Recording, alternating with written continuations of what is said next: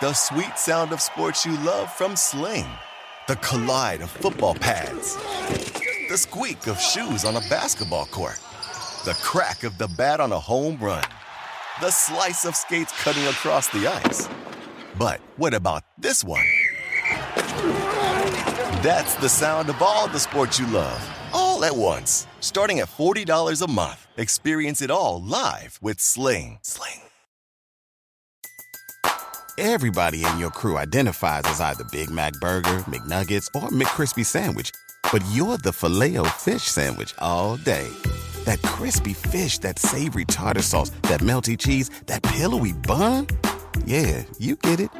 Every time. And if you love the Filet-O-Fish, right now you can catch two of the classics you love for just $6. Limited time only. Price and participation may vary. Cannot be combined with any other offer. Single item at regular price. Ba-da-ba-ba-ba. Well, it's been a few days, and so now we have some stuff to talk about here, catching up on all the signings over the last few days or so. I think easily the most intriguing that we have seen since we last recorded is the Bulls and Kings drama over Zach LaVine. The Kings coming with a strong 4-year, $78 million offer sheet. They actually waived Nigel Hayes to offer the absolute most that they could in the first year, $19.5 million. And the Bulls have now officially matched that. What was your reaction when you first heard that offer? I think my first reaction was, why Sacramento? I mean, beyond that, I think it's too much money for LaVine. I actually wrote a piece about that for The Athletic Chicago. The suitor was bizarre because Zach LaVine is I think of it as a kind of a two only, so meaning that he defends shooting guards. He's too short, too thin to really guard threes, to work super well in a switching system. And Sacramento, of all teams, yes, they do have cap space, so they had the ability to make this offer, but they have Buddy Hield, they have Bojan Bogdanovic, both of whom are capable players, I would say. Well, I don't know, LaVine versus Bogdanovic last year, last year LaVine was awful, but if we're saying expected value for LaVine is probably better than Bogdanovic, but not by the margin that you would think. So I was like, well, why Sacramento? Then the reporting that has come out subsequently that the Bulls offer was pretty close, that takes a little bit of that away, but I just think the biggest point that we should talk about here is just that I personally don't feel Zach LaVine is a $19.5 million player. He could get there, but if I were to project what I expect him to be, that's not a $20 million guy. Well, and not only that he's not a $19.5 million player, you could see him being worth this contract eventually if I think he fills out his potential, which would be a high-scoring guard, efficient, maybe scoring 20 points a game, a slightly above league average efficiency. We'll see whether he can keep up the shooting that he showed in that last year in Minnesota. He's obviously coming off the injury, was totally ineffective in terms of his efficiency, under 500 true shooting last season as he returned from the injury, and then suffered some other issues with that surgically repaired knee with some tendonitis. And worth noting too that there's Exhibit 3 protection on this offer sheet from the Kings, which basically would protect the Bulls, much like with Joel Embiid, where if he has more problems with that surgically repaired knee, and we'll see exactly, whether is that limited just to the ACL or just the left knee, you don't know exactly what that is, but there could be some protection there. And again, you don't know exactly how much protection / non-guarantee there is in there as a result of that potential injury. But usually players don't tear the same ACL twice. Jabari Parker is a rare counterexample of that. But so let's say LaVine hits his ceiling. That means he can create a lot of tough shots off the bounce, gets a lot of rise on his jump shot even after the ACL.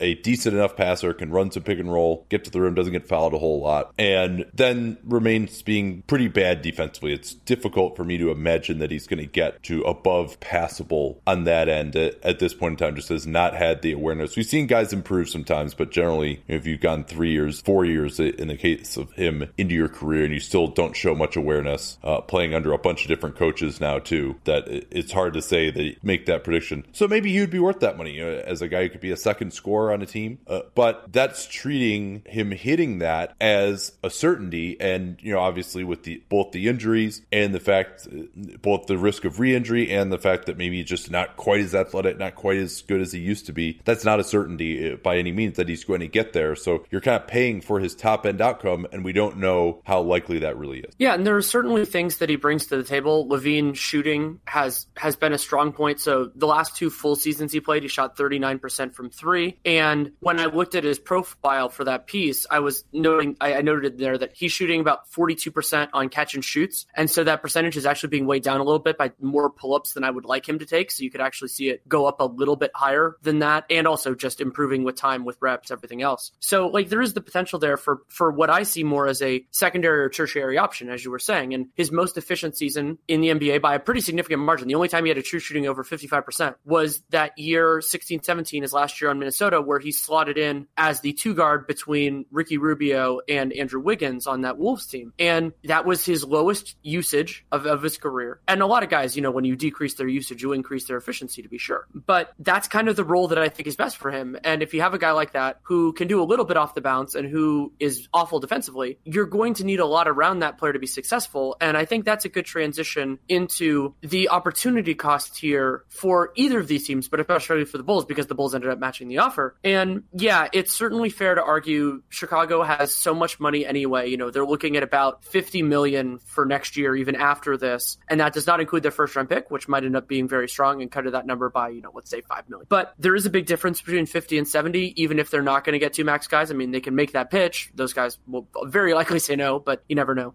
But just the flexibility that it offers, it also makes it does make it much harder for them to use their remaining cap space for this season to take on multi-year salary, because once you start getting below that 50 million, then it starts to get into, like, if you want to just bring in one guy, that starts to get more perilous when you think about the picks and stuff that could come in. So they're committing, not only are they committing in terms of years, like they didn't give Zach LaVine 20 million for a year. This is a 4-year thing. And if it becomes a sunk cost, if it becomes a negative value contract, even if it's a slight negative, it gets harder to move. And so while there's an argument to be made that Chicago, they're not going to spend all their money, they're not going to use all this stuff, it does still make it harder. And we've seen what 20 million theoretically in cap space, that can get you a decent first round pick now. That price will probably drop a little bit as the cap keeps rising, but there is a consequence of this beyond the possibility, we might say more likely than not, that he isn't worth this contract. And much more to talk about with that as well. I really want to hit on the aspect for this year as well of the Bulls taking on bad money and how it's affecting that. There's also that Jerry Grant trade that we need to discuss as well. But first, this from Quip Toothbrush, recording from a hotel room right now, but I didn't have to downgrade at all in terms of my travel toothbrush because I just keep using the same one I always use, which is the Quip toothbrush, especially for travel. I actually have two of them. One I just keep in my top kit. You can do that when this electric toothbrush starts at just $25 at getquip.com/capspace. But also I don't have to worry about it getting discharged while it's waiting around for me to go on another trip, because I can just put a AAA battery in there. That's what it uses, and it lasts for 3 months of continuous use, even longer if it's in my DOP kit. I have my other one at home that I just use continuously, and I can attest that it does last for the full 3 months with that AAA battery. If you're not using an electric toothbrush yet, you just should be, because otherwise you're getting sweater teeth. That's what my sister used to call it, when you wake up and you can just feel the plaque on your teeth. And if you're just using a regular brush, number one, it's just kind of a pain to have to brush. Number two, you probably just give up much sooner than the recommended 2 minutes. With Quick Toothbrush, it's got a timer in it that goes for 2 minutes. They've got pulses that helps you know you should move to another quadrant of your mouth every 30 seconds. And it just cleans your teeth much better than a manual toothbrush does. There's also this great suction mount that you can use as a cover for travel. I use that, of course, and then you can just stand it up on the counter when you get to your hotel, or of course attach it to your mirror at home. If I know we have a lot of urban listeners who don't have a ton of counter space, so you can attach this even to your mirror. Just slide the toothbrush right in there, and you're not using up any counter space either. So once again, the way to get started with them is getquip.com/capspace. Easy to remember /capspace. Talking about it all the time during this time of year. And you'll get your first refill pack free. And a reminder, of course, that they start at just $25. That's your first refill pack free at getquip.com/capspace. Once again, getquip, getquip.com/capspace is that URL. So this situation brought about a very interesting CBA nerd situation, which we'll probably be talking about actually in a couple days at Sports Business Classroom. But during the 2 days that the offer sheet was outstanding, the Bulls still had LaVine on there at his lower $9.6 million cap hold. It goes up to the $19.5 million now that they have matched. But during that time, the Bulls actually could have made a trade to take on more bad money for this year. It seems like they're trying to go the cap space route next summer, but they could have maybe taken on someone from Denver to help them get out of the tax. Carmelo Anthony, they actually would have had enough space to take him on. Now that it's been reported that he wants a buyout from OKC, we'll get to much more on that in a little bit.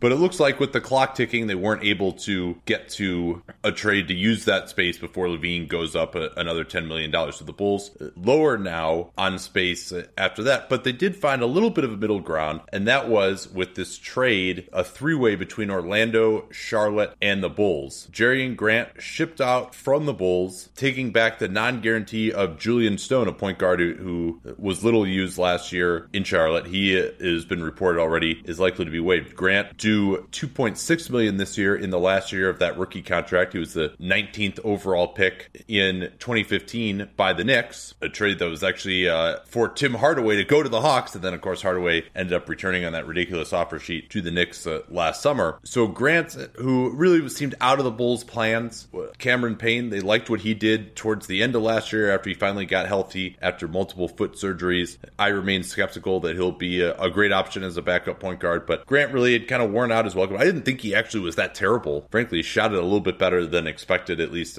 on spot ups. So Orlando, who has nothing at point guard right now, they will take on Grant. He'll probably slot in as the projected backup behind DJ Augustin, and they'll see whether they can cobble together a point guard rotation there. And they have some other ball handlers like Evan Fournier, actually only Aaron Fournier, who maybe Jonathan Simmons a little bit as well there. Well, and they also signed Isaiah Briscoe, we should mention. Orlando did to I think it has a small guarantee, but we don't know the exact numbers yet. I haven't seen it reported, but they signed him, and I believe it's to an NBA contract. Yeah, Briscoe, I think, has about a $400,000 guarantee, I heard. So he is projected to be on the Magic this year. Not a great shooter, but kind of a tough defender. Actually defended the three when he was at Kentucky and was in Europe last year. Wasn't particularly efficient. His jumper is coming along, but very slowly. But to finish out things from Chicago's perspective, they don't have the massive amount of cap space left, but they're still in the ballpark now with the Kings and with the Hawks, because by moving on from Grant with the 19.5 that LaVine starts at, they're looking at about 18.9 million in cap space still remaining here if they're to move on from Sean Kilpatrick and Julian Stone. As we discussed, they are at 13 guaranteed roster slots right now, and you can go up to 20 roster slots during the offseason, so no problems there in terms of taking on more salary. Who really needs to cut salary right now? That's an interesting one to talk about, because especially when you say that it's probably only teams at this moment who are looking to cut expiring contracts this year. I don't think anybody wants to pay the price of more than even just a first round pick to get off of money this year. You've obviously got the Nuggets. The Nuggets remain $11.7 million over the tax right now with the signing of Torrey Craig to a reported 2-year, $4 million contract. No word on the guarantees there yet. And they're pretty much, they've got one roster slot left now. Who else needs to dump some money still for this year, do you think? Washington, I think they're one that you could look at. They have a bunch, like Jason Smith is probably the most logical, but they're a series. They could also give up Jody Meeks, who's under suspension for, I believe it's around 15 games he still has left on that. And so they're over the tax right now. OKC, I mean, they're sitting there, but they don't have a ton of expiring money. I mean, they could try to do something with Singler if they wanted to, like instead of stretching him and putting $1 million on for 5 years, they could just find somebody to take him on for $5 million. But yeah, I mean, it's interesting. And the asset price, like the team, I think what might have happened here is just that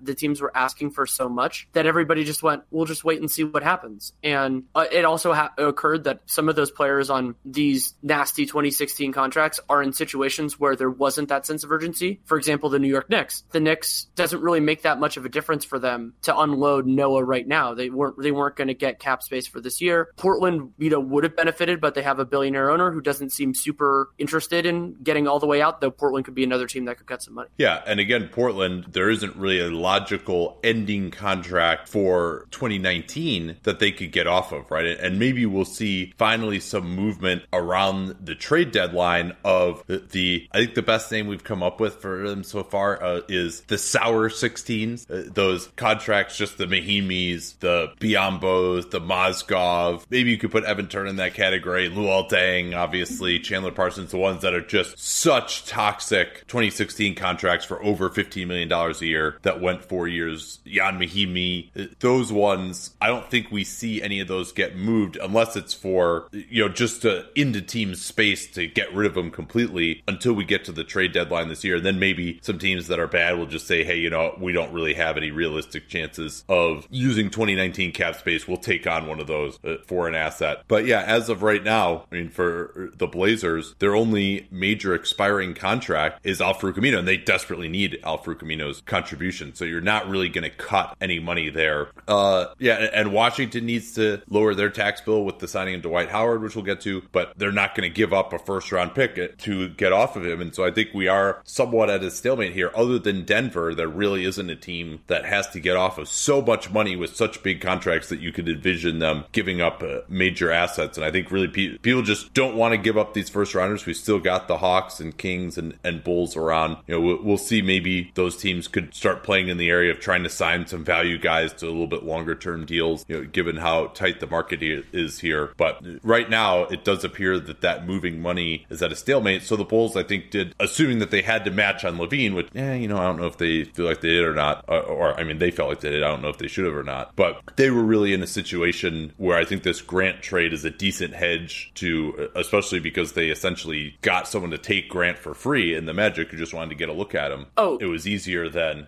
Can I talk about the structure of this trade just because I found this interesting? I think absolutely, that's so basically what this trade, it's a 3-team trade. It functions as it's two basically separate trades that were put together for a very interesting reason from what I can tell. So Orlando was in this unusual circumstance where they have a lot of room under the luxury tax line, but they do not have enough exceptions to really bring in guys. They don't have any trade exceptions. They do have the mid-level, but they don't have a lot of ways. So basically what happened in this, why it was done as a 3-team trade, is because they had this pre-existing, or whatever, they had this other part of it, which is Mozgov for Biyombo. And so by throwing that in, they were able to, by throwing in Jerry Grant in this trade, they were able to basically make it fit within the trade rules without having an exception. And so it's really interesting to make it in that form. Part of me thinks because the other part was just so weird with these moving deck chairs, the 2 of the Sour 16, that it's possible, outside chance, that Orlando really just was trying to create a way to get Jerry Grant, which would be hilarious if that's how it happened. But the other part of this trade is they moved Bismack Biyombo for Timofey Mozgov. Those guys make very similar money. It cost Charlotte $1 million for this year, and then I think the difference is closer to $400,000 for the 1920 season. And I think Bismack Biyombo is a better player. It is certainly arguable because Biyombo is such a negative offensively. I think some of that could be mitigated by just playing around better team, maybe having a coaching staff that understands how better to work within his limitations. But it's interesting that it might just be that they were trying to fold Jerry Grant in, and then for the other, so I think Biyombo's better. I don't think it's a big deal, and I don't know. I thought it was interesting if that's what it was from Orlando's perspective. Also interesting that you'll recall Steve Clifford coached Bismack Biyombo in Charlotte, and they did not give Biyombo a qualifying offer, and he ended up going to Toronto, and then he ended up getting this massive contract. So Clifford, I think, just was not particularly interested in him, and Biyombo, now sometimes when these guys get traded after signing these contracts with big expectations, it makes it a little easier for them to be in new thing. I agree, Biyombo still has more potential. He's younger than Mozgov. So I think this was really kind of, as you said, a way for the Magic to fold Grant into this deal and take on that money. Because remember, you can't just trade a non-guaranteed guy to the Bulls and have it work, because Stone, since he's not guaranteed, counts for zero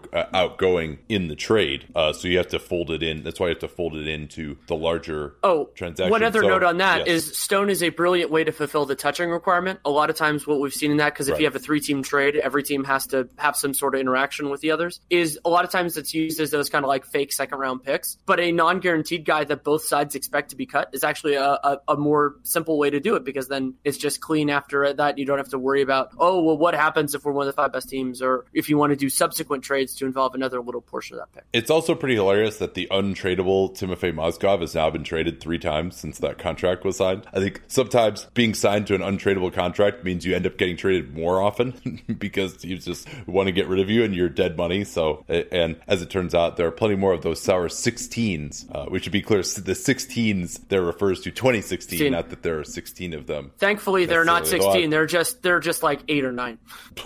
Where do you want to go next here? Let's go to Kyle Anderson. So Kyle Anderson, right around the same time as the whole Zach LaVine drama was playing out, Kyle Anderson got a 4-year, $37.2 million offer sheet with the Memphis Grizzlies that includes a 15% trade kicker. And this is it was one of those tough calls in terms of matching for San Antonio. Kyle Anderson had been a good player for them, a surprisingly important part of the rotation, with Kawhi Leonard functionally having a lost season. And we had talked at many times about how Memphis had this this glaring need for perimeter talent on the wing because they just had, looked like it was going to be Dylan Brooks and Wayne Selden. Too bad he's a power forward, though. Yeah, that is a problem. And depending on what they're going to do with Jaren Jackson, they might even be kind of not loaded there, but have enough guys. And so you kind of have two questions here. One is this a good use of the mid-level exception for the Memphis Grizzlies? I would say I would lean towards no for two reasons. One, while Kyle Anderson is young, I do not see a lot of untapped potential there, really on either end of the floor. He can do a little bit more with the ball in his hands, but I don't think he is so good at that you really want him to do it. You have that, and defensively, I thought he's done a nice job reaching more towards the high end of what you would expect with his athleticism. We'll see how he exists outside of the Spurs just magic. I mean, this team, the San Antonio being as strong defensively as they were last year was absolutely incredible. It's why I had Pop as my coach of the year until the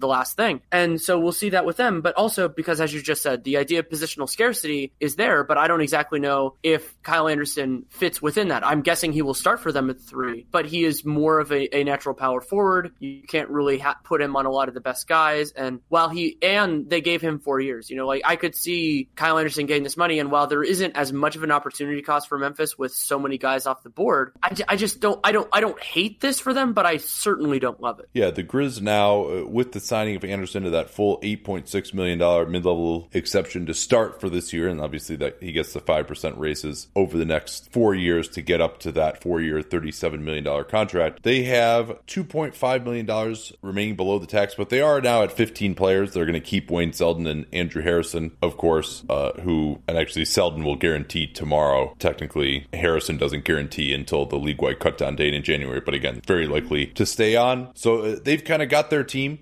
and it was probably smartest to use all of this in one shot. They've got enough operating room still below the tax to just make some moves. They'll be a little bit hamstrung but they could always try to get off of just a little bit of money, maybe in the form of like Jarrell Martin or someone in a low-level trade as the season goes on. But Anderson just, to me, has so many limitations. You mentioned the Spurs magic. He's always been a favorite of the advanced stats. Too slow laterally to me to guard the best threes. Well, I think if you look at his limited playing time, he's ostensibly going to be guarding the other team's best threes. They had no one to guard Kevin Durant in that series, and yet Anderson was playing 10 minutes a game, as I recall, by the end of that series. And I think was even taken out of the starting lineup because he just couldn't shoot the ball well enough, even from the corner. He was just bricking threes. He takes forever to get it off. Really has not shown very much improvement at all. He shot it very well on threes on limited attempts when he was coming out of school at UCLA, but not comfortable above the break. He's got a hitch in his shot. Takes him forever to get it off. More capable from the mid-range, shooting over smaller players. Has good length, good finisher around the rim despite his lack of explosion. He's got good touch,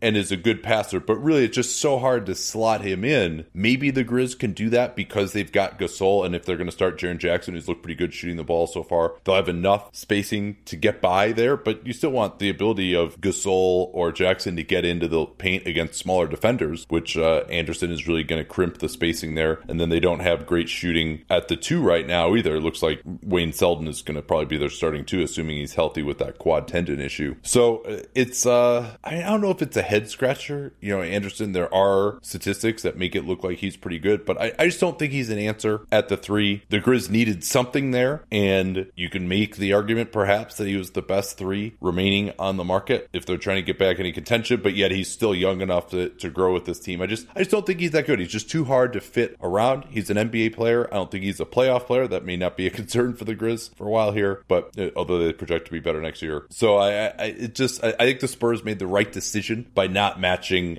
and that this just isn't a great contract. I'm not going to say he's not going to provide like no value. I think it's just a little bit of an overpay, but it's just, where are you really going with Kyle Anderson as your starting small forward at this kind of money? Yeah, I agree that it was a good decision for San Antonio, especially with the uncertainty of just where their roster is going. To just pencil him in for about $10 million a year for the next 4 years is, that's a lot. That's, especially when you combine that with the money that LaMarcus and Powell and Patty Mills are making. They have a lot of these significant contracts, and maybe some of those get moved as they kind of figure out where they're going here, but it will be a challenge. The other big move that San Antonio was involved in since we last recorded was earlier on Monday. It was announced by Sportando's, where I saw it, that Davis Bertans is back on a 4-year, $20 million contract. Bertans is, I believe, 25 years old. I like his capability as a floor spacing four. Last year in Summer League, he showed a little bit more with the ball in his hands. This isn't a terrible contract by any stretch of the imagination, but I think that I don't love it, partially because of that uncertainty I just talked about, giving him 4 years, and also because I just don't know exactly where he fits in on a good team. He's a fine player. I like him as a basketball player, and so giving those types of players 4 years is just, there's a sticker shock there in terms of if you want to be flexible, if you want to move in any direction, that's like, well, another team's not going to want to take that on. And so I don't love it, but again,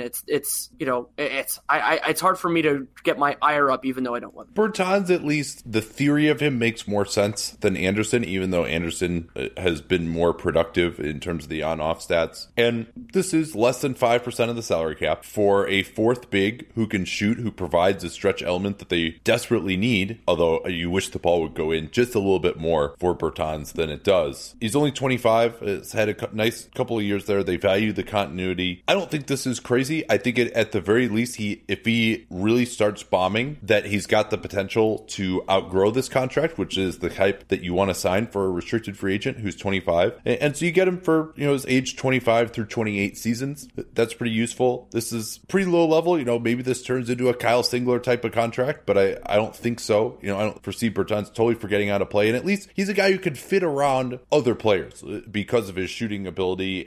Not a great defensive player, but can do well enough on switches. He's a little bit more athletic than some players of his ilk. So I actually don't mind this one as much.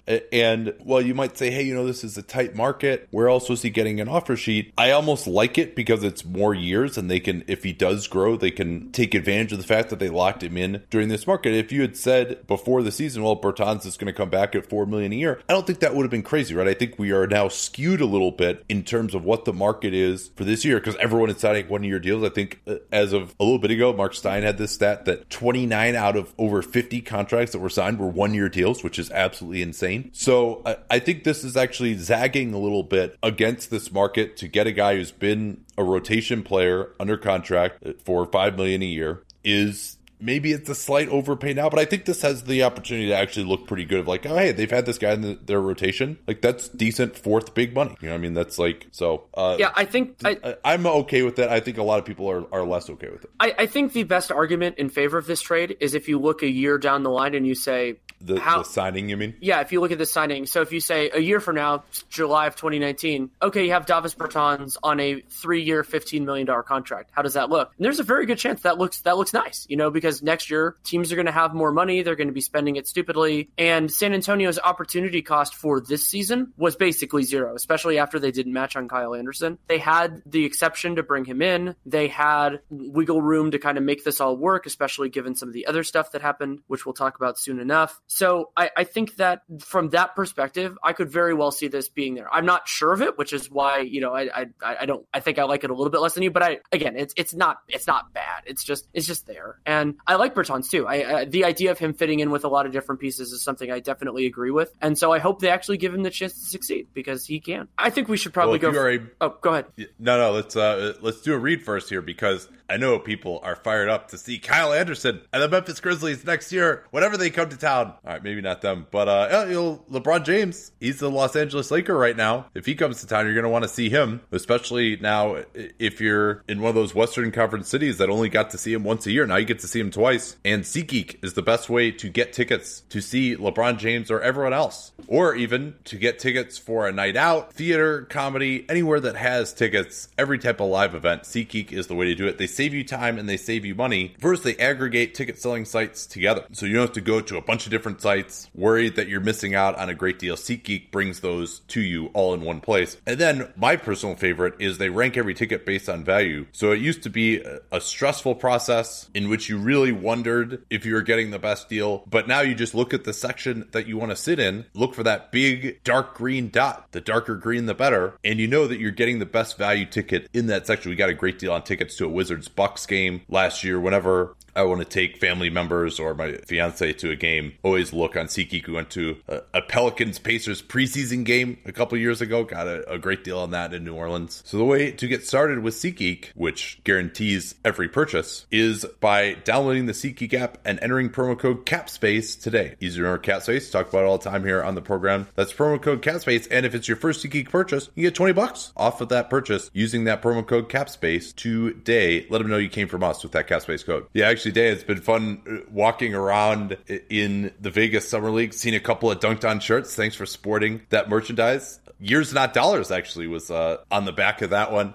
Some guys came up to me and said, hey, like, we're so happy you listened to Dunked On, like, you helped us win our Dynasty League. And I was like, wow, really, fantasy, all right. Like, I didn't think we had much use to people who are into fantasy, but these guys were like, yeah, we listen all the time. They told me that I interrupt you too much, though, because, like, you'll be, like, moving on to another topic, and I had something else. They're like, dude, you got to just let Danny flow. Like, he's getting in the zone. You got to just let him roll with it. Well, yeah, I've seen a couple shirts. I really do appreciate that as well. But I feel like we could have a general rule that when a guy signs a max contract, we should probably get to it before the half-hour mark.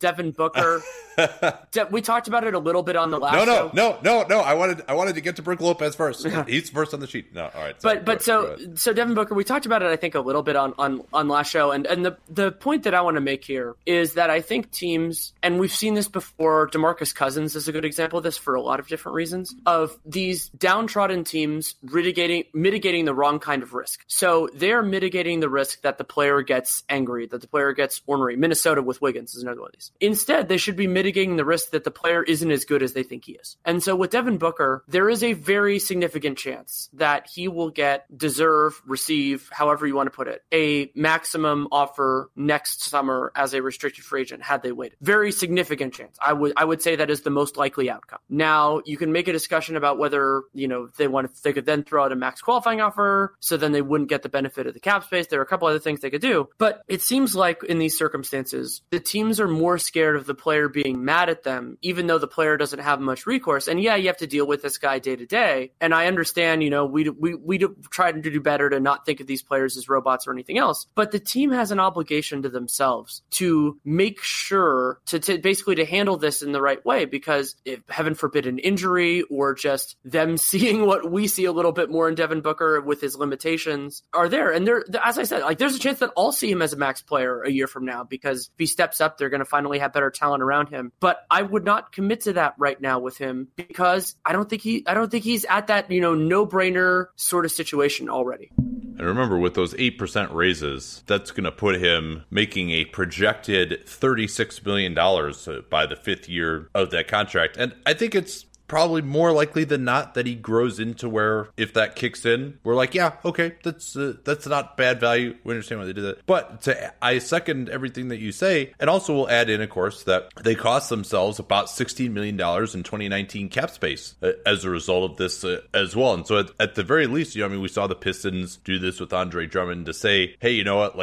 I don't know that you want to commit to saying, yeah, dead bang for sure, but, do at least say, hey, we're going to take care of you next year as a restricted free agent, but we want to build a team around you, and we can have $16 extra million to do that. Hopefully you could have good enough communication. And now, granted, the Suns organization and coaching and front office and ownership and all that has not been that great, but there is kind of this idea of like, oh man, we really suck. So, all right, here's somebody who's finally good. We better hold on to this guy, but again, we'll see whether he's going to be end up worth that. But to me, between the difference in his low cap hold, about $10 million, and the 27.2 that he's projected to start at next year, so it's actually even more than that, $17.3 million in cap space essentially, and the fact that there's some performance risk, there's some injury risk here, I agree with you. I would have waited as well. And if I could have, it doesn't sound like there's a ton of negotiation here either. And if you look at the history of players who get these July 1st no-brainer max extensions, which this pretty much was, that's your Kyrie Irvings, that's your Anthony Davis, that's your Damian Lillards,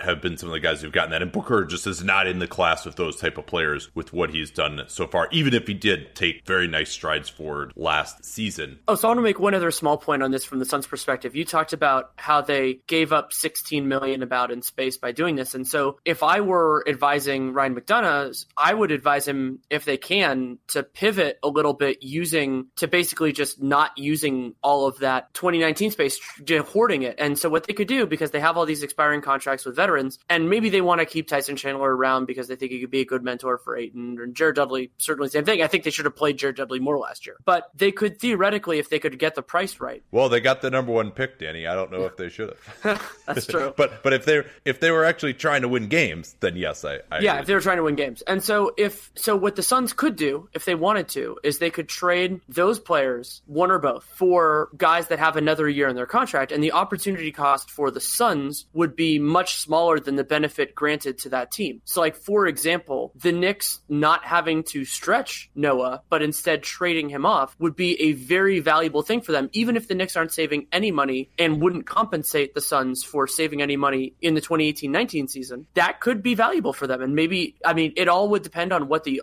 offers are that are on the table, because teams just might say, hey, we're not giving up a first-round pick for that, or wherever the line is. But I would have those conversations with every single team that is in that boat, that is potentially looking at 2019-20 space and saying, hey, it's going to be, we can get a deal that works for you. If you're under the gun next summer, it's going to be harder to move that space right away. You know you're going to get a max guy. You're going to get two max guys, Knicks, so you're going to want to move those players now. Or the other way they could do it is not as much of a salary ransom, but as a player like, let's say, Courtney Lee, who is a good player who might be a little bit overpaid, where that year is more onerous for the other team than it is for the Suns. And if they're trying to win now for whatever reason, basically I think they should be valuing their 2019 space less now after this, and acting to that actually gives them a weird competitive advantage for now. Yeah, and again, this is their moves this summer kind of smack once again of the lack of a plan. I mean, how many different plans have there been in Phoenix? In 2013, all right, we're going to tank. We got Eric Bledsoe. Oh, wait, we just won 48 games. Now we're going to try and be good again. We're going to sign Isaiah Thomas.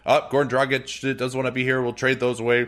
Trade him away for 2 first-round picks. We're going to trade away, but we'll also trade away that Lakers pick for Brevin Knight, and then we're going to extend him, try and be good. You know, they were on path to winning like 45 games that year, but then it turns out, we're trying to win, but we're really bad, but we got Devin Booker, and so I guess we're going to try and be good. We're going to sign Tyson Chandler and Jared Dudley, but then that didn't really work out to make us any good. We're going to try and bring in LaMarcus Aldridge. That didn't work. Now we still suck, so we're going to tank 2016 and 2017, but now we're going to bring in Trevor Ariza on a 1-year, $15 million deal. We're tired of losing. We got DeAndre Ayton, but we're tired of losing now. We're going to use cap space in 2019. Let's keep that up. Oh, no, we just signed Devin Booker to a max extension, so now we're not going to have more max room in 2019 anymore, but we're going to try and still win this year. It's really just like, I mean, how many pivots is that I just had in that little rant? Like, so again, this doesn't really seem like there's a huge plan in place. I agree with you. That's kind of what they should be doing, but probably doesn't seem like they're necessarily going to get there, and they'll probably make another stopgap signing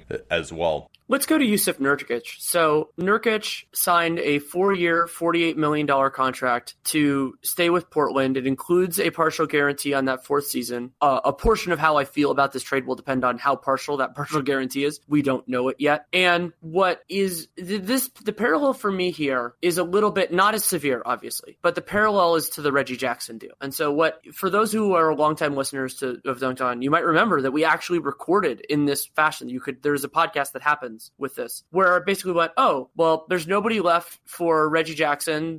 In that case, it was the Detroit Pistons who had acquired him. Got really lucky. Like, he just got left out in the cold. They can play hardball here, and maybe they come to a long-term deal, whatever happens. Like, they got a good deal. And then the contract they signed did not reflect that advantage. And I think that happened here, but this is a much more manageable deal just because $12 million a year. Nurkic is a talented player, fits beautifully in Stott's system defensively, though that's more because Stotts makes those guys work a lot better than most. So I think the way to talk about this deal is actually to go in a different direction, which is if Nurkic, prideful guy as he is, had signed his qualifying offer, and so we were going into next season on him on an expiring contract, he can veto any trade, and the Blazers would have the possibility, maybe likelihood, that he leaves after that year, is that preferable to them with the long-term flexibility to what they gave him on this contract? Oh, I think they'd rather have him on this deal, especially for a team that doesn't project to have significant cap space still going forward for quite some time. And I think this is right about where Nurkic's value is in what is obviously a depressed center market. I think he does do some things well. I think he deserves a lot of credit for their defensive improvement. He took a step back offensively, really shoots too much, takes too many bad flip shots around the basket. We have seen him be very successful posting up deep. They actually had some success against Houston, having him do that. But a lot of his limitations were exposed trying to guard Anthony Davis. Maybe still another one of these guys is more of a regular season guy. So I think, he could be a starting center. He could play 25, 30 minutes a game, young enough to improve. There's that non-guarantee on the last year as well in 2021-22, which helps them. So I think they did well here. And I actually congratulate Nurkic and his agent for not taking the qualifying offer. This is life-changing money still. This is generational wealth, $40 million guaranteed, much more than he's made already in his career. Still young enough to get back on the market again at a later point. If he's still 27, I think by the end of this contract. You thought that Nurkic, he's been kind of a headstrong guy previously. Reporting indicated from Woj that he was actually offered more than this in extension talks and turned it down, but they accepted the realities of the market rather than do a one-year deal for a guy, which is really risky for a guy who hasn't made anything. And when Yusuf Nurkic is retired, is it really going to be that much of a difference in his life between 48 and the 65 million or so maybe that he turned down? I'm guessing probably not, but there sure as hell would be a big difference if he took the qualifying offer and then, was just on 1 year deals from year to year after this. So I think they made the right decision. I think more agents should make this decision, despite the fact that, as we've talked about in the agent business, it's almost having a guy in a contract where he feels like he's outperforming it is almost more damaging to your brand as an agent than turning down big deals and then letting guys just never make that money back. But, perhaps the tale of Nerlens Noel was a cautionary one for Nurkic, and he may have been angered by this, and who knows, maybe he's going to sulk throughout this contract. He's acted that way before, but I think they did the right thing here by taking this, and that more players should be a little more risk averse in some of these contracts than they are. I agree with you. Will Barton is the opposite example here, but Will was the one guy who cashed out this year when so many others did not. Yeah, and he benefited from, I think we both believe that he got fortunate, that it worked out better than you would expect for him. And so you shouldn't use him as the example. It's better to use Nerlens Noel as the example, which it appears that Yusuf Nurkic did, as you said, life-changing money. And yeah, if this is closer to a non-guarantee, I've heard it described as partial, but partial can mean a lot of things. That could mean $1 million. No, we got the numbers. It's $4 million guaranteed in the final year. Okay. So yeah, that makes it look even better. So it's so it's 3 for 40 is one other way of thinking about it. If he doesn't live up to this contract, that looks a lot better to me. Especially if for whatever reason Paul Allen is just totally cool paying the luxury tax this year. That's a real luxury. We talked about this actually. I talked about this with Ethan Sherwood-Strauss on Real Jam Radio this past week about the competitive balance issue. But one of the big things is not having teams in small markets. It's having teams in small markets that treat the luxury tax as a no-go line. And so Paul Allen allows the Blazers to get that flexibility. I mean, think about how different their offseason would look if he was like a lot of these other owners who's like, hey, my team made the playoffs. We got swept in the first round, even though we were the better seed. And so we're not going to be a tax team next year. They would have had to make some real sacrifices. The team would have had to been worse. And that's great for Blazers fans that they have this ability. And I wish more fan bases had that luxury. Yeah, you could put Dan Gilbert in that category as well as another guy who's been willing to pay up, although surely they will be avoiding the tax this year. Yeah. With the departure of James. The other Blazers news we should get to, Gary Trent Jr., who they traded for, got a 3-year guaranteed deal. Those are still pretty rare for American-born second-round picks, but they're becoming more common. And you see this more often when a team makes an affirmative move for a specific player. Deontay Davis was at one time the highest-paid second-round pick who was American-born. Not necessarily the most fruitful for Memphis based on how we've seen him play in summer league so far. But you see that work out. I've liked Trent a little bit. We'll talk about it later. But he will presumably take part of their mid-level exception to make that happen because you can't sign him to a 3-year deal without some sort of other thing because the minimum only covers you for 2 years. And also, this is interesting. It appears that Seth Curry only signed for 1 year. It was initially reported that it was 2, but it looks like it's going to be 1 year, $2.75 million. He was supposed to be getting a 1+1, I believe, in the initial reporting, but it looks like, from everything I've heard, that it's only 1 year. Yeah, I like this. a lot less for him now than before, where, obviously I gave him a shitload more money than that in the mock-up season. But the idea that it's just that he has no control over the second year if this doesn't work out, I mean, that makes this a contract that other teams should have offered. And Portland did well with Seth Curry at that price. Let's move on to Houston, where Clint Capella is no closer to a deal. Kelly Iko out of Houston reporting that the initial offer from the Rockets was in the range of what Jusuf Nurkic ended up getting, which, if that's true, is absolutely insane that they would offer him something that low. I mean, granted, he doesn't have anywhere to get an offer sheet, but there's just no way he's going to take that. I mean, and that's low enough to where, you'd imagine, especially with next year's center market still being pretty light on real, two-way starters, especially who are young enough. Clint Capella is an unrestricted free agent, assuming he doesn't get hurt and he doesn't play incredibly poorly, is going to get very close to the max. And, I mean, I don't really see any way in which, at least 18 or 19 million a year for Capella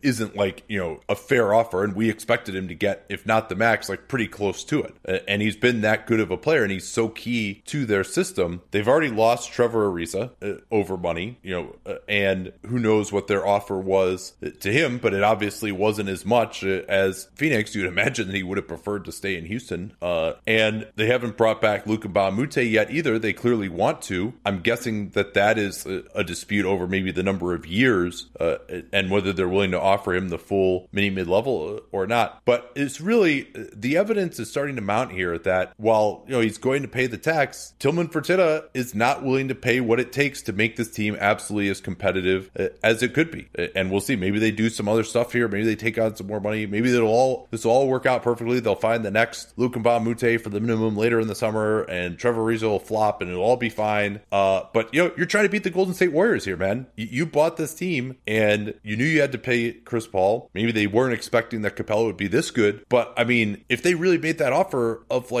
years, $50 million, of course he's not going to sign that. And it could drag out. Maybe they'll pay more. But I mean, if you're not prepared to pay $20 million for Clint Capella, what are you doing? And remember that if theoretically Capella signs his qualifying offer and becomes an unrestricted free agent next summer, Houston still wouldn't have the ability to replace him because they have Chris Paul and James Harden making this much money. And it's also fair to separate out. You talked about the other deals where it looks like Tillman Fertitta might have been on the cheap side. The Chris Paul thing very well could have been kind of non-negotiable. That might have been a part of what happened when that might have been kind of part of the deal when he bought the team. So you can't even really count that as an arrow in that quiver in favor of Fertitta seeing this differently. And so we'll have to see moving forward. And even if Capella left, they would not have the ability to replace him because they have all these other guys on there. And there also isn't another Clint Capella that will be available as a free agent anyway. There are a lot of other good players, but he is essential to what Houston does. So this is definitely concerning for me as somebody who wants to see the best teams at their best talent-wise. That is a uniform position for me, regardless of what team it is. So yeah, it's definitely concerning with where the Rockets are going, and we don't know how long their championship window is as constructed, or even as ideally constructed if they had brought back Ariza. But losing one or more guys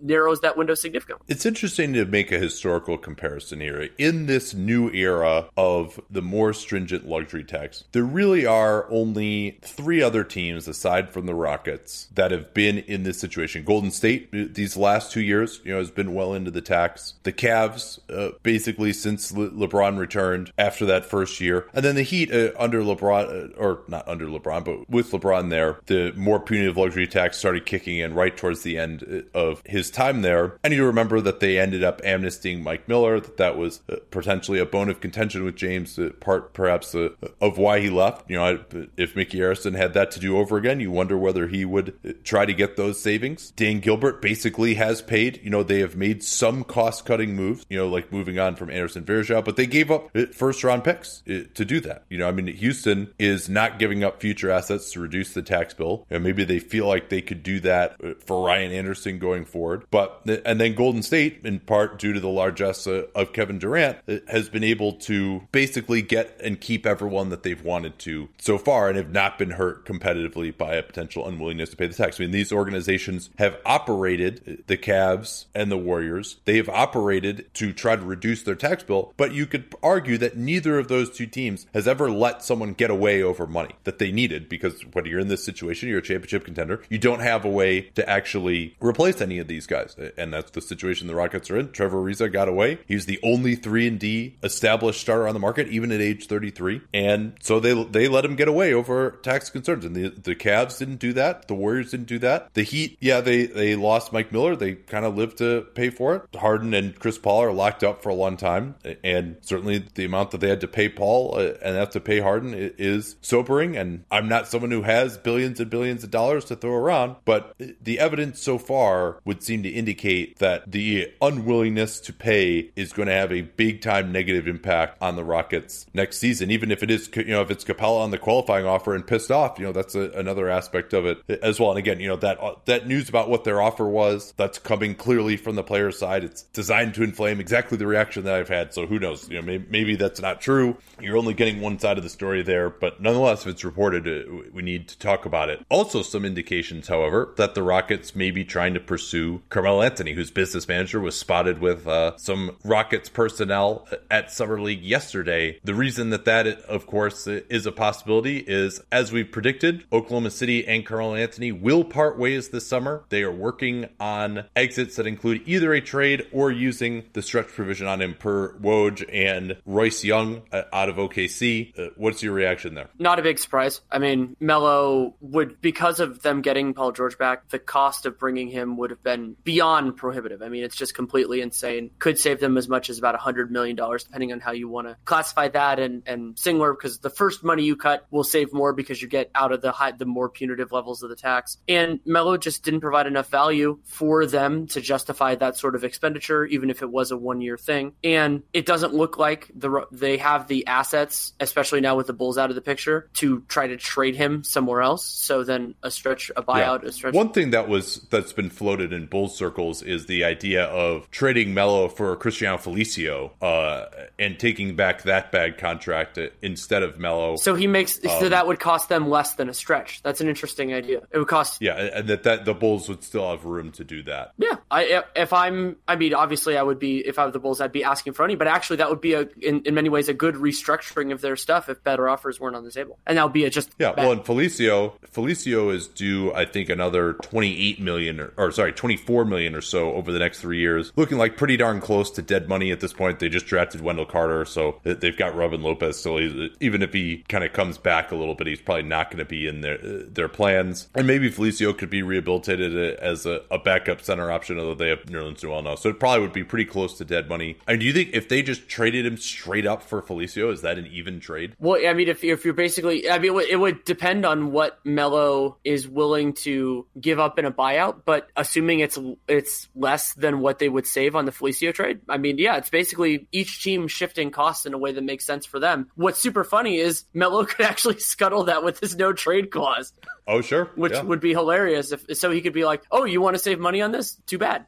Although, hey, Melo could just start at the 3 for the Bulls. Oh, Melo and Levine and Chris Dunn and Lauri Markkanen and Robin Lopez. Oh, man, that would be quite the team. Melo and Lopez could reunite from that. Well, yeah, and it would be inappropriate considering the Bulls pursued Melo famously the last time he signed, and Phil ended up giving Melo both the damn close to the max and a no trade clause, both of which ended up biting the Knicks on the ass. So it'd be kind of funny to have that actually happen. But yeah. But let's talk about more realistic destinations. I mean, I think a potential buyout and stretch seems the more likely option here. And assuming that Melo were to become a free agent, Houston and the Lakers have been the most likely suitors for him. Houston, he could probably help them more because they now have a gaping sore at the 3 as of this moment. Presumably presumably they would bring back Mbah a Moute as well, although, maybe that's part of why with Melo available, they haven't offered the full taxpayer mid-level to Mbah a Moute. They're keeping that open for Melo as potential to outbid the Lakers, who coincidentally have just about a taxpayer mid-level's worth of regular cap space remaining because they haven't signed Lance Stevenson yet to that room exception. Once they do that, that goes away. So they're going to hold off on that transaction. But I guess if I had to pick where he fit better, it would be in Houston, maybe, just because they don't have as many guys. But Melo would just completely scuttle their switching defensive scheme. We saw just how totally miserable he was trying to switch. And now if he had a whole year to get coached up and maybe he could get in a little better shape or something, but he's already talked about not wanting to play a role. So it doesn't seem like going to either Houston or LA would be a great place for him to, get back to being the Melo of old, or more likely old Melo. So I wouldn't really like that signing in either place, especially given that he's like, yeah, I'm not a role player. But I guess he would fit a little bit better just because the Lakers already have Ingram and they have LeBron, they have Kyle Kuzma at his position so far. I guess I might like it a little more for the Lakers if we're just going to play LeBron at center, because they still don't really, the only center that they have is experienced at all is JaVale right now. So maybe it would fit a little bit better there. But if he's not taking playing time away from Kuzma or from Ingram, who are probably both superior players at this point. But we talked about this back when Melo first made those comments of like, if he wants to play that way, I don't think he can really help a team that has serious aspirations. Yeah, the challenge is the Melo who he wants these two things which are incongruous with where he is as a player. He wants to be the specific player on a successful team. He can do one. He could do one a couple of different places. I mean, there are lots of teams that could use a scorer like him that are just not nearly as good, but he's not a playoff guy at this point. And so that the problem is not necessarily with him having those demands. It's that teams that shouldn't might be willing to accede to them. And that would be a problem. So that would be the Lakers' problem potentially, the Rockets' problem potentially. But we'll have to see there. The other piece of Houston-related news is that they waived Aaron Jackson, who is expected to pursue a new deal in China. Yeah, and Jackson, once they signed Michael Carter-Williams, actually asked out to go back to China, where he's actually going to make pretty likely more money than he would have and have a much shorter season. And he would conceivably even be able to return to the NBA at the end of the year as he did this year. All right, let's do a quick read and then we can get to the rest of the signings. There's actually a lot more here than I was thinking we had. This is going to be a long episode. So SBC has been kind enough to put me up in a hotel here for Vegas, but I am missing my bed at home, Helix Sleep, which is the best mattress that I have ever slept on. And the reason for that is it's actually made for me. And by filling out their 2-minute sleep quiz, my fiance and I were able to get the perfect mattress. It sleeps really cool for her. She gets kind of hot at night. We tried one of these one-size-fits-all mattress companies, and we both were totally uncomfortable. So she said, hey, I'm going to try and find another one of these. And she found Helix Sleep and really liked the customizable aspect. And then she was like, hey, you know what? You're looking for advertisers for the podcast. Why don't you just message them and see if they want to be a sponsor on the show? And I was actually the first podcast they ever were on, and now it's been over 3 years, and they're still one of the original Dunked On sponsors that are still on the show, and we've had a lot of listeners try out their product and really enjoy it. The way to get started with them is at helixsleep.com/capspace. That /capspace URL, easy to remember, talk about it all the time on the program here. Go to helixsleep.com/capspace right now and you'll get up to $125. They've actually improved their discount, up to $125 towards your mattress order. That's helixsleep.com/capspace for up to $125 towards your mattress order. helixsleep.com/capspace. Let them know that you came from us with that /capspace URL. A little bit of news here on the Mavs. They signed Ryan Broekhoff, who I remember seeing at the Eurocamp years and years ago. He's now the 28-year-old guard, played I think at Valpo in college, but has been playing in Europe for quite some time. Shot almost 50% from three last year. Hasn't been quite as high as that obviously at other times, but just a slick shooting guard. He can play the Doug McDermott role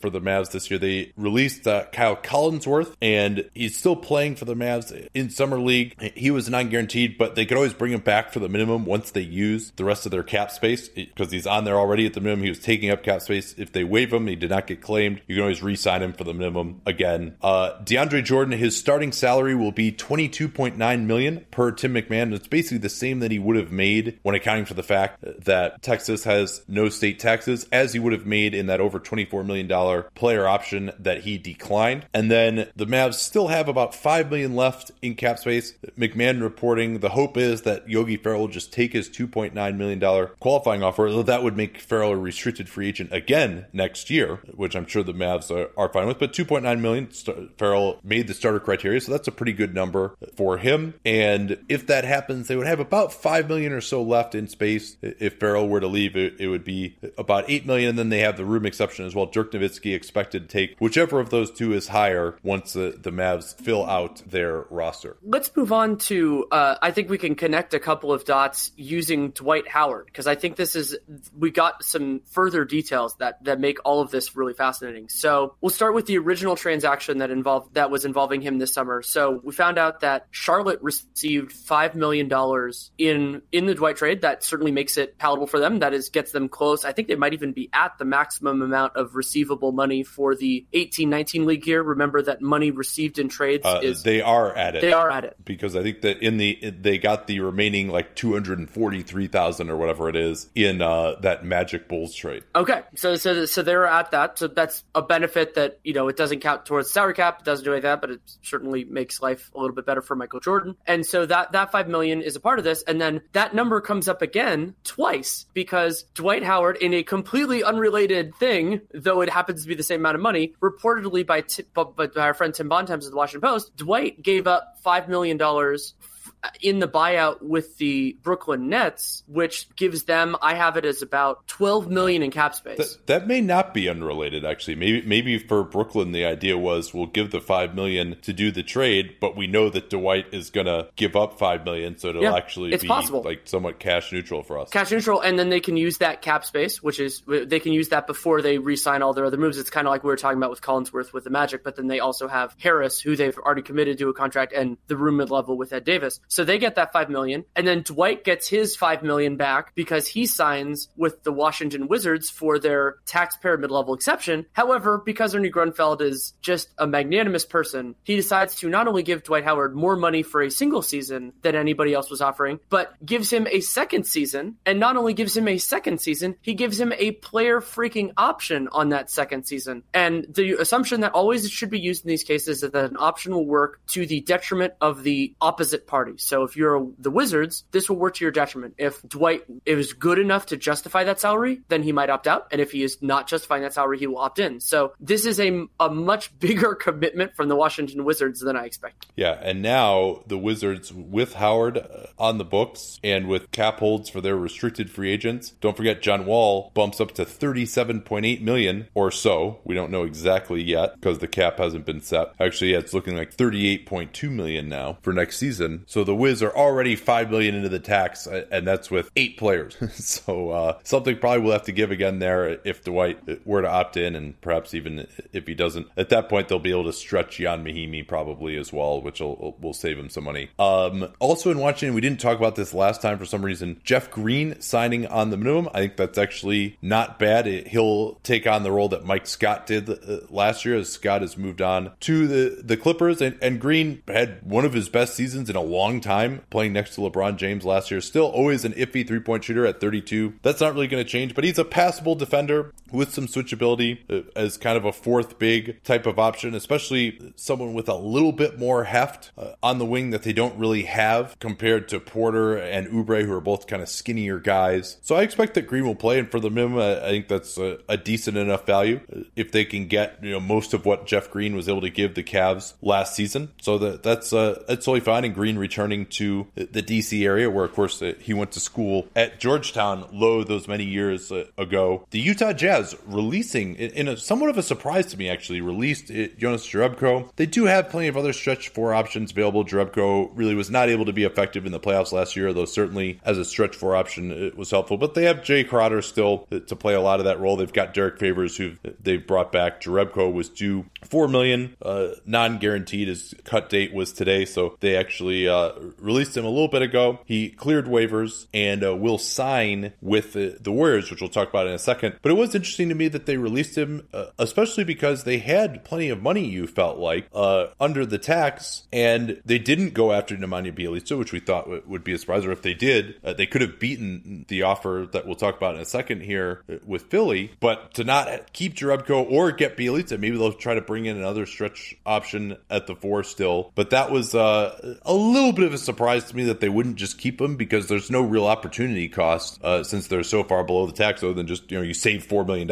But I don't see them necessarily getting a superior replacement at this point. Maybe it's just the feeling was he thought he wasn't be getting that many minutes and would rather go to Golden State and they did him a favor or something. I'm not really sure, but it's probably not going to matter, but it was a little bit of a head scratcher for me that they moved on from him. It might end up mattering because Utah needs as many playoff caliber guys as they can handle. And if they can't get another guy who kind of fills this role, which maybe they can, but if they can't. And you know what it is? They got Thabo back too. That's the other one I should have mentioned to play as a small ball forward. So they've got Favors, they've got Thabo, although Thabo has been pretty injury prone. Some of those, unfortunately, probably not fair to say since he had that incident where the police injured him. But yeah, I mean, and they've got a ton of guys in the wing like Royce O'Neal too. I mean, they've got enough guys to go small. So the more I think about it, maybe it makes sense if you feel like you're able to rely on. It does, but I just we'll see what they end up doing with this flexibility. If they do something with it, then I'm hopeful. But yeah, let's get to the Warriors first, just because that involves the same human being. And Jerebko, a better player than most that are available at the minimum. Hopefully, it will work out better than kind of the stretch 4 option that they were hoping for in Omri Caspi, who just never stretched. He instead cut into the lane and clogged up a bunch of shit and then got cut. Jerebko, good there. And a point that you brought up, which I think was very good on Twitter, is that it does look at the moment, especially if it ends up being that Patrick McCaw gets that 14th and what will be temporarily final roster spot, because they're not going to use all 15, it sounds like, is that the Warriors will come out of this offseason without adding another real kind of defensive or two-way, ideally, forward, which when Andre Iguodala went out, that need was put into stark relief. And so they got a lot of other talented guys, but they didn't really fill that hole. There weren't a ton of guys that would do it, but it is still a little bit of a surprise, because you could argue that was their biggest kind of structural imperative, as it were, with the embarrassment of riches they have. Yeah, and when I tweeted that, a lot of people were like, oh yeah, they really have some needs. Well, they only had 3 guys in the team who could make a 3 last year, and when Steph Curry went out, it really hamstrung them quite a bit to just have no spacing available whatsoever, and that's a big reason why they struggled so much offensively with Steph off the floor. And Jerebko does provide some modicum of shooting, but he's really too slow to be that solid of a switch guy at this point. More of a regular season player, as I mentioned, he just really couldn't play even against OKC, not to mention against Houston. So, but can provide a little bit of stretch. Maybe they've now are down to either bring back Patrick McCaw, to whom they've made a qualifying offer of around $1.7 million. They're almost certainly going to only keep 14 guys on the roster, at least for the start of the year. They can bring guys in, around the trade deadline to save some tax money, the buyout market or what have you. And again, for the resources they had available, signing Cousins for the full tax pyramid level, that was a no-brainer for them, and you're down to minimums after that. But getting one more guy who maybe could grow into a cheap option on the wing who would have sub-modicum of stretch and defensive ability might have been a thought. So we'll see whether that becomes an issue for them. Again, also just, they got Jacob Evans, maybe McCaw can just play a little bit better. But yeah, there's certainly not that established shooter on the wing off the bench for a team that was last in the NBA in bench 3-pointers last season. Where do you want to go next here? Should we talk about Bjelica to Philly? Yeah, let's do it. So the Sixers earlier in the offseason, they ended up using a minimum contract to bring back Amir Johnson rather than the room mid-level for maybe somebody who I would have liked a little better. Kyle O'Quinn was the guy that I got for them in the mock-off season. There were a few other ones. But what they did with that room mid-level was they got Nemanja Bjelica, and Bjelica is a capable player. I think he could fit in very well there, especially with all the defensive players that Philly has, depending on who they're playing when. And the other kind of thing that I've been flagging in my own head is that while I like Dario Saric better for what Philadelphia is doing, the idea that theoretically he could step into part of that role should they involve Dario Saric in a larger deal, that would be interesting. The idea that you kind of have a replacement already on there, whether that be in your rotation or if Saric ended up getting. I'm really curious to see how they use Bjelica, who basically, to me, was wasted as essentially a shooting specialist for a Minnesota team that didn't have really anyone else, and to be a stretch 4 option. But Bjelica, was EuroLeague MVP when he came over. He can be a pretty dynamic pick and roll player. We'll see after 3 years whether those skills have atrophied or just at age 30, a little older than you think he is, that maybe he's just not able to do that type of play anymore. But for Bjelica, he's probably actually might be the best pick and roll player on this team right now. And while he's not really really able to beat switches particularly well. With Joel Embiid setting a screen for him, you don't want to switch on Joel Embiid, so a lot of teams will have to play him conventionally, most likely, and maybe he can actually get downhill and be a pick and roll player. Now, if he's playing with Ben Simmons, again, he's probably going to play more on the perimeter, but they really needed one more guy who could attack off the dribble on this team. Other than Simmons, they really did not have that at all, and now we'll see whether Markelle Fultz is able to provide that element also. But I really like the signing, and I think that Brett Brown showed a lot of offensive innovation last year. They passed the ball around a lot, they moved the ball around a lot, and I think Bjelica is a guy, especially attacking from the second side, could be effective, and he's another good passer on this team as well, which is something that really helps between Saric. Fultz is a good passer, Simmons obviously is fantastic, Bjelica, TJ McConnell, so they've got some guys who can pass, and that really is an underrated factor of offensive success. So I really like this signing. I think there's some other teams, and maybe you could say, we talked about the Jazz. Bjelica probably to be offered a better role in Philly. Might even get to close some games depending on how Saric is playing, depending on where Fultz is at. And I think he fits in reasonably well defensively too, because they have a bunch of guys that they can hide him some, and they're not going to be switching that much because they've got Embiid back there. So I think this is a really nice fit, and probably of the potential suitors who are actually decent teams, they were able to offer him the most playing time, and he'll be the replacement for Ersan Ilyasova. And I think although he doesn't provide the same level of help defense as Ilyasova, is probably a better shooter and certainly a better driver and passer than Ilyasova at this stage, and also a better perimeter defender, if not really a particularly awesome one. Let's move on to what was one of the more surprising moves in the time since we last recorded. Tony Parker is no longer a San Antonio Spur. He agreed to a 2-year, $10 million contract with Charlotte. We don't know the full structure. I'm guessing it's just a straight 210, no option boondoggles there. And there are a few kind of comfort pieces. Not only is fellow Frenchman Nicolas Batum on that team for a long time, but also they hired Spurs assistant James Borrego to be their head coach. So it's, Charlotte needed a backup point guard in the worst way. Parker's reputation certainly is ahead of his production at this point in his career. And there were other options that I actually think, especially that they were willing to go multiple years, that would have been better. But who would that be? For me, I would have rather had Napier than Parker at this price, depending on what Napier's asking for, but I don't think he's asking for a whole lot considering what's left on the market there. And with Parker, we just don't need the defensive issues, and he doesn't create as much, of course, as he used to, which is not a standard to hold anybody to at this point. But it's not terrible, but I think it's an overpay for him, but it isn't an overpay with a massive opportunity cost for Charlotte, because this still keeps them under the luxury tax, not well under, but under enough. And then next season, we don't know what they're doing with Kemba Walker, but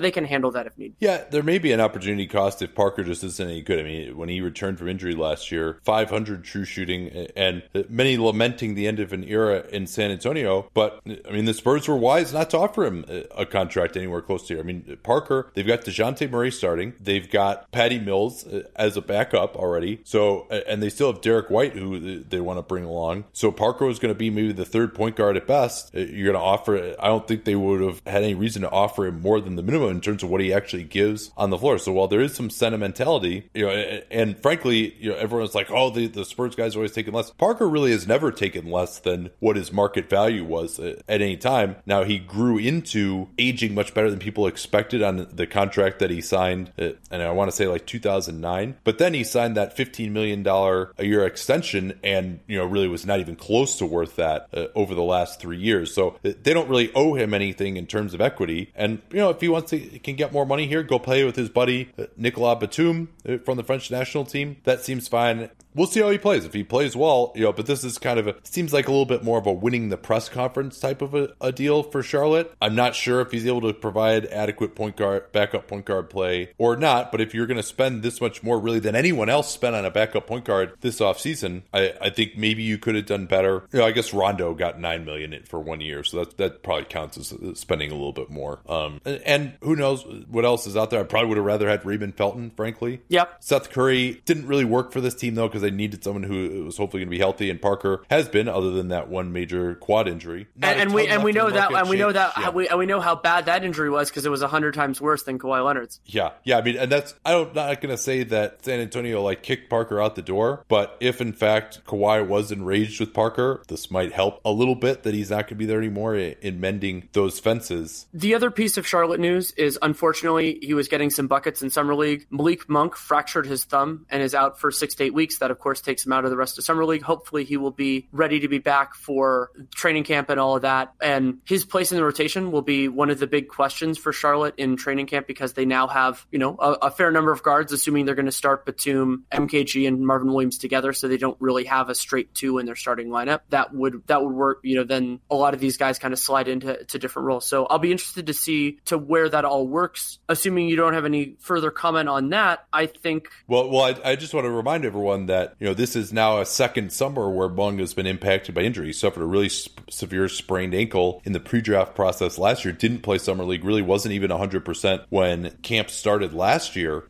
And so I think that was a big part of maybe why it wasn't as dynamic early on. He had a nice end of the year during the Tank Fest, so never know what to make of that. He's the sort of player who can thrive in that environment, shall we say. But yeah, too bad that he couldn't really, again, get a Summer League, get a full off season. And for, he's got an uphill battle now to be better than the two guys who are drafted right behind him, Kennard, and certainly, of course, Donovan Mitchell at 13. Although, again, worth noting that pretty much everyone had Monk in a tier above those two guys if you're trying to kill Charlotte for not taking those guys. Not everyone, but most people did. But yeah, I mean, these are the sort of things that add up when you wonder, like, all right, why did this guy fail? Why wasn't this guy as good as he was drafted? Well, you missed 2 summers in a row. That's not great. I mean, this at least he can stay in shape a little bit better this way, but he's a shooter. He needs to work on that, of course. So I interrupted your transition. Well, so let's do a little bit of center derby. Kyle O'Quinn, 1 year, $4.5 million with the Pacers. I believe, based on my numbers, that will be for the room mid-level. This is a strange confluence of player and circumstance, because while I really like Kyle O'Quinn, and to a point I like him on the Pacers, Sabonis had been a very good backup center for them. They had kind of figured out a front court rotation with Thad Young, Miles Turner, and Sabonis plugging the holes when they would sub those two guys out. But as a value proposition, Kyle O'Quinn on that money, totally fine with it. And the weirdest thing with them is this sort of parallels the Warriors, except that the need is much stronger for the Pacers. That to me, they started the summer with my biggest need for them being a defensive small forward, ideally somebody who could not sabotage their spacing, because they had that interesting stuff. And while they got a lot of good players that I like at prices that I'm totally happy with, I'm not thrilled about the McDermott deal, but everything else, like Tyreek for 1 year, this deal, totally fine. They didn't really solve that problem. So it's interesting just the way that they devoted their resources. A lot of that is also opportunity, just because there aren't that many of those small forwards out there. But I mean, I like Kyle O'Quinn. I like Kyle O'Quinn at this money. Yeah, my concern is just that this is going to lead to them playing Sabonis more at the 4. Oh, well, that worked out super well in Oklahoma City. Yeah. And so, I mean, I think Sabonis will probably improve his range this summer, and maybe could be more of a stretch 4 option, but really his genius is as a DHO guy, as a pick and roll guy. That's where he provides the most. So I thought he was an awesome backup center,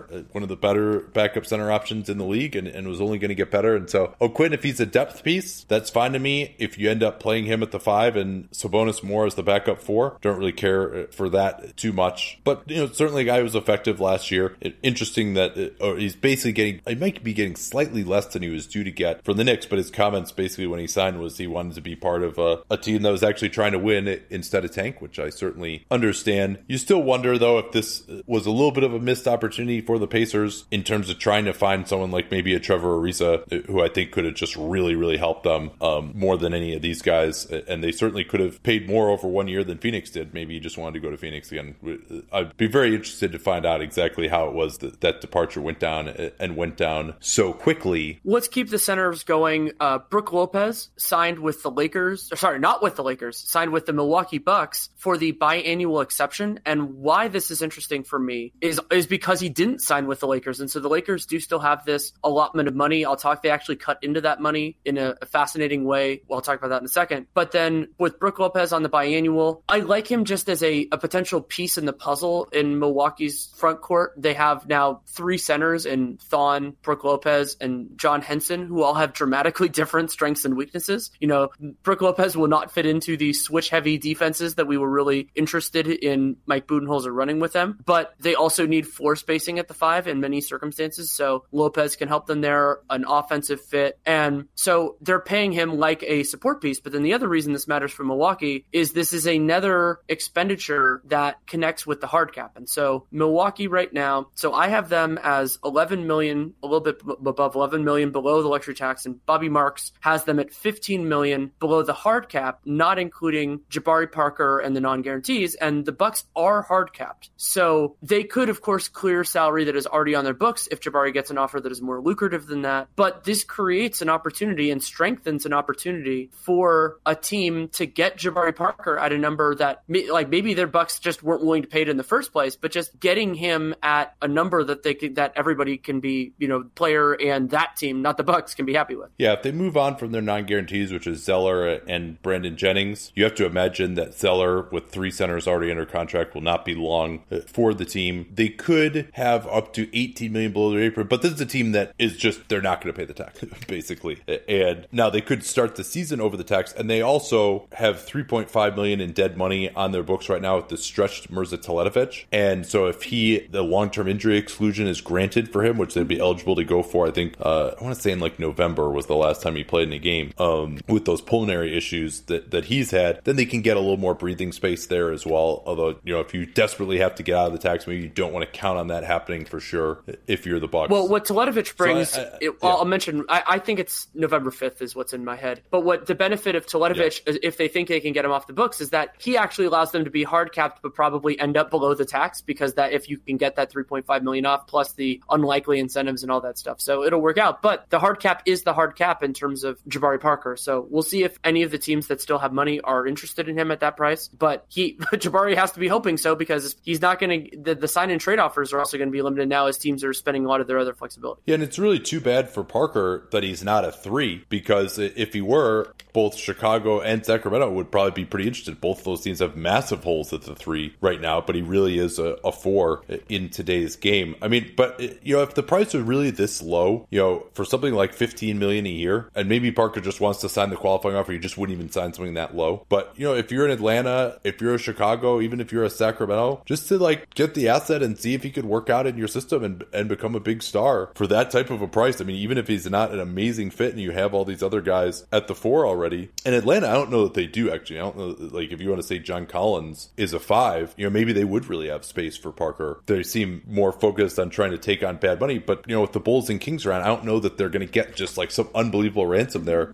Jabari Parker on a potentially good contract, that's the kind of guy who, for Atlanta, could be a pretty good fit. Or with Trae Young, potentially, at least on offense. Or they could retain that space and sign and trade him for Dennis Schroeder. Yes, I don't believe the Bucks are interested there. And that also would cause some hard cap problems. But yeah, so really interesting for the Bucks. But you talked about Brook Lopez. I think this is a great signing for that $3.4 million BAE. The Bucks now won't have that to use next year, but they likely will be a cap space team next year. Although re-signing Middleton and Bledsoe could change that. And Lopez's ability to space the floor also attacks some mismatches in the post. He's not a very good passer. This is a team that needs some more passing. But I think just having that level of versatility to space the floor that they just haven't had. They have Thon Maker, but he just wasn't playable in other areas. So I think Lopez won't close games for this team. He's too slow defensively. Be interested to see how his game works on the defensive backboards. He's like his brother, but not quite as good as a box out guy and doesn't really get that many defensive rebounds. So we'll see how they rebound with him out there. But certainly to get a guy who's a quality offensive player, starting center,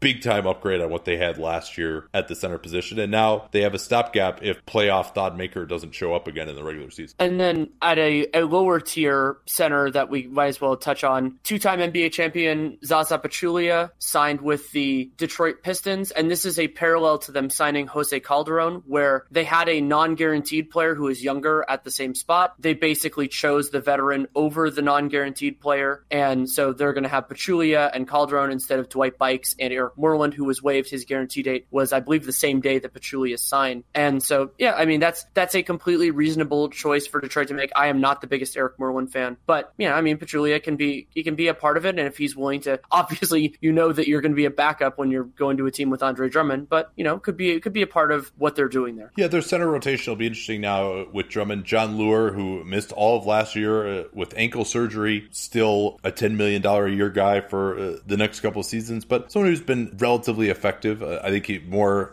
as a stretch 5 than a stretch 4. They don't have Anthony Tolliver anymore, but they did bring in Glenn Robinson III, who can give them maybe a small ball 4 type of element. They've got Stanley Johnson, who can play at that position. Also, Henry Ellenson still around. I actually might like Moreland a little bit more than Pachulia. I mean, Moreland is not that young, but he's at least got some mobility, plays hard. I thought he actually was reasonably effective, but the new regime didn't really care for him. And Zaza comes in. I'm not sure how effective he can be on this team, frankly, because they're pretty limited offensively, and so is he. So I'd be interested to see how much he actually plays, but this could be close to the end for him at this point. And as you mentioned, they also waived Dwight Bikes, who played 29 games for the Pistons last season. We mentioned Torrey Craig signing with the Nuggets on a 2-year, $4 million deal. That's a strong deal for a guy coming off a 2-way contract that is fully guaranteed, apparently. I'm not a huge Craig fan. He's very limited offensively, and I thought his defense was a little overrated. I think if they were going to offer this type of a deal, and remember, Craig coming off a 2-way, the qualifying offer is just another 2-way contract. So he didn't have much leverage. This is, I think, to get this is pretty good. But if you're going to offer him this, I would have rather made this same offer in a restricted free agent deal to Ty Wallace, who I think is better than Torrey Craig, and maybe not quite the same player, but Wallace could also play some backup point guard for them, which they don't really have.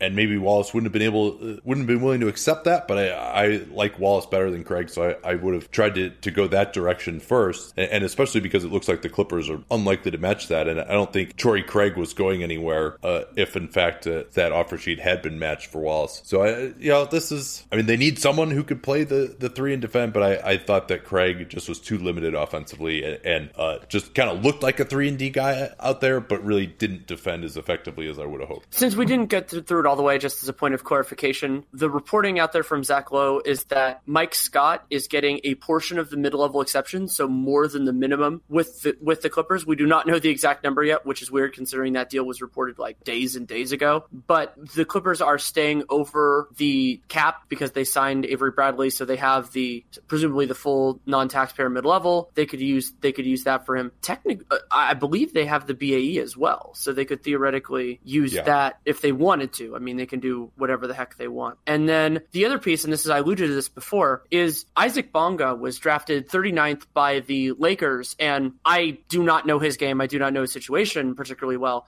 He's played a little bit in Summer League, but a lot of us kind of penciled him in as a draft and stash guy. You know, he's German-born and had been playing overseas. But in fact, not only did the Lakers really like him, they're bringing him over now, and so the Lakers still have roster spots, so they have minimum holds, but they gave Bonga a 3-year contract, which requires using cap space, and it's at a little bit more than the minimum. It's at $1 million, so that's, I think it's about $140,000 more. It'll be at the minimum for subsequent years, and the third year is non-guaranteed. So that takes away an eensy-weensy bit of the Lakers cap space that we still don't know what they're going to do. Yeah, Bonga reportedly was someone that they had really targeted in the draft. They tried to shut him down early in the process, and they were able to buy that pick from Philly and go get him. And in fact, I mean, that trade was made pre-draft, so they really, I think, had targeted him at that point. So some planning there for the Lakers to get their guy. We'll see whether, in fact, he ends up being good or not. They've had some success there with guys in that range recently. The Cavs getting some mixed signals from them. Jason Lloyd reporting that they are open to moving Love. Also report that they're looking to move Kyle Korver, but Kobe Altman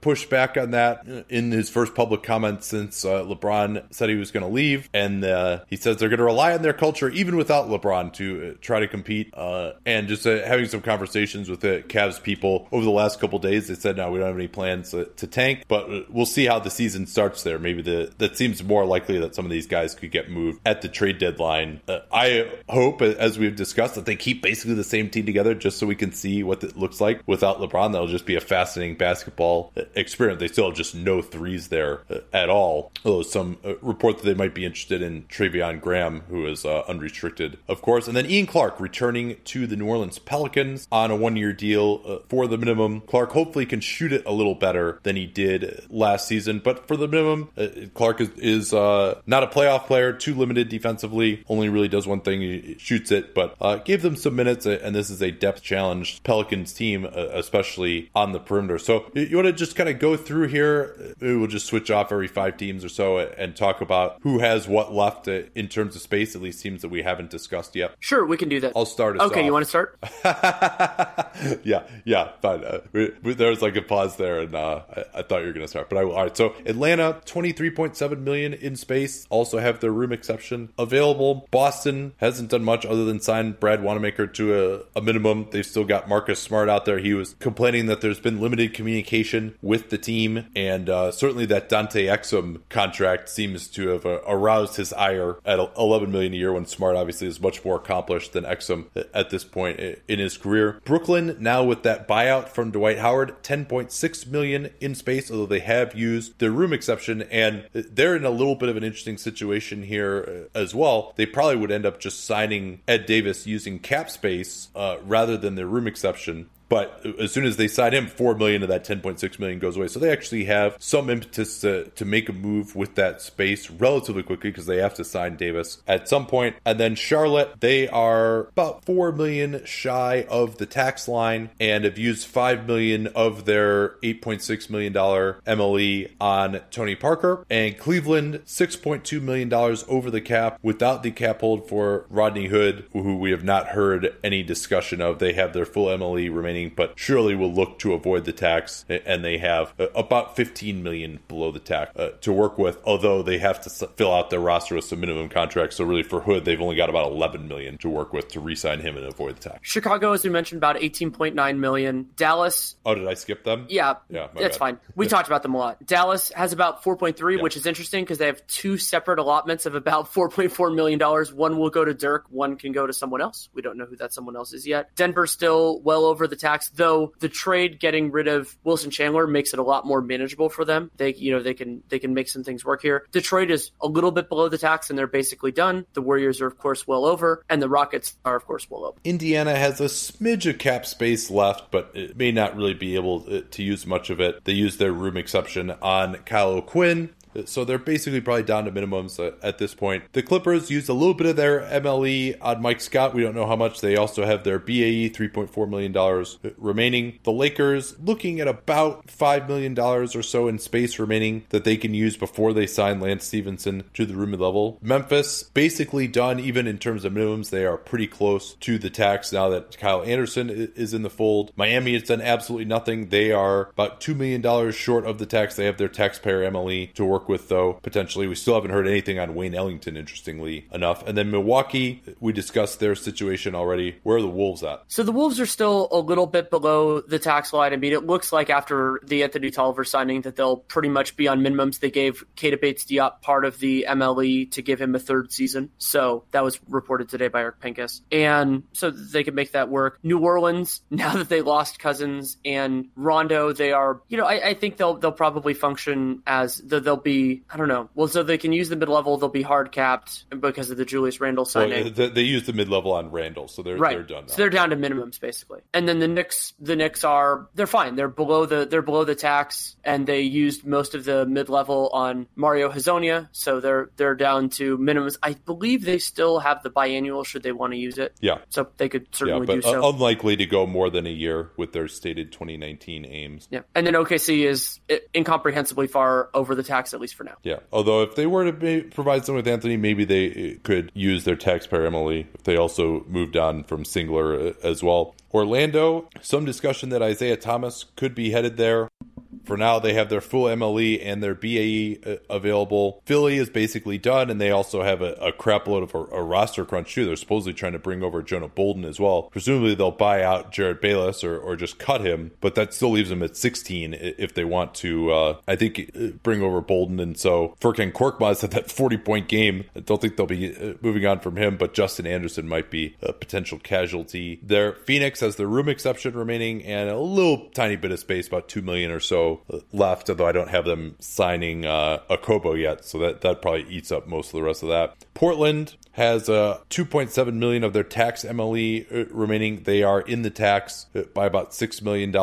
I'm sorry, no. Yeah, they are $7.7 million over the tax right now, and really only have one more roster spot to fill as of this point, assuming they hold on to Wade Baldwin. Sacramento has that $19.5 million in room, plus their room exception. San Antonio still the BAE left. What about Toronto? So Toronto, they're still over the tax by about, I have it as about 13 million. Is that about what you have?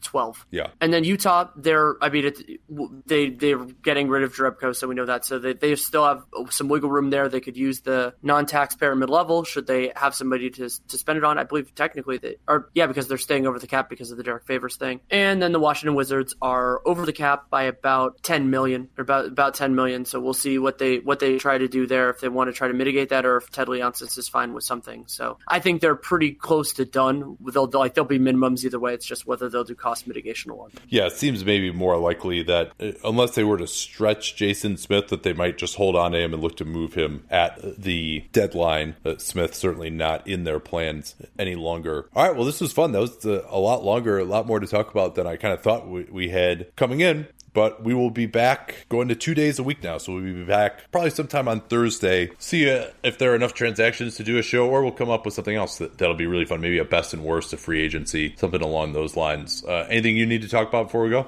Not really. I wrote a piece for The Athletic about Zach LaVine's contract. If you haven't already listened to it, the real intro with Strauss was a lot of fun. We talked, as Ethan and I want to do, about a lot of different things at the same time. And I'll have stuff on Summer League coming point, but I don't know when that is yet because I'm still here. Yeah, and we'll obviously probably starting next week, we'll do our Summer League prospect review, which is hilariously, it speaks so well of our audience that is like one of our most popular episodes every year. So thanks again for listening, and we'll be back in a little bit. And I also want to thank Dollar Shave Club for sponsoring today's program. They deliver everything you need to look, feel, and smell your best. Shampoo, conditioner, body wash, toothpaste, hair gel, even a great wipe, which I think once you start using it, you'll be appalled at what is still there when you're not using those. And there's a great way now to try a bunch of their products with their Daily Essentials starter set for just $5. That comes with body cleanser, their one wipe Charlie's, their world famous shave butter, and their best razor, the 6-blade Executive. Keep those blades coming for a few more bucks a month, and you can add in shampoo, toothpaste, anything else you need. Avoid those trips to the drugstore. DollarShaveClub.com/capspace is that URL. DollarShaveClub.com/capspace. Use that /capspace URL to let them know that you came from us.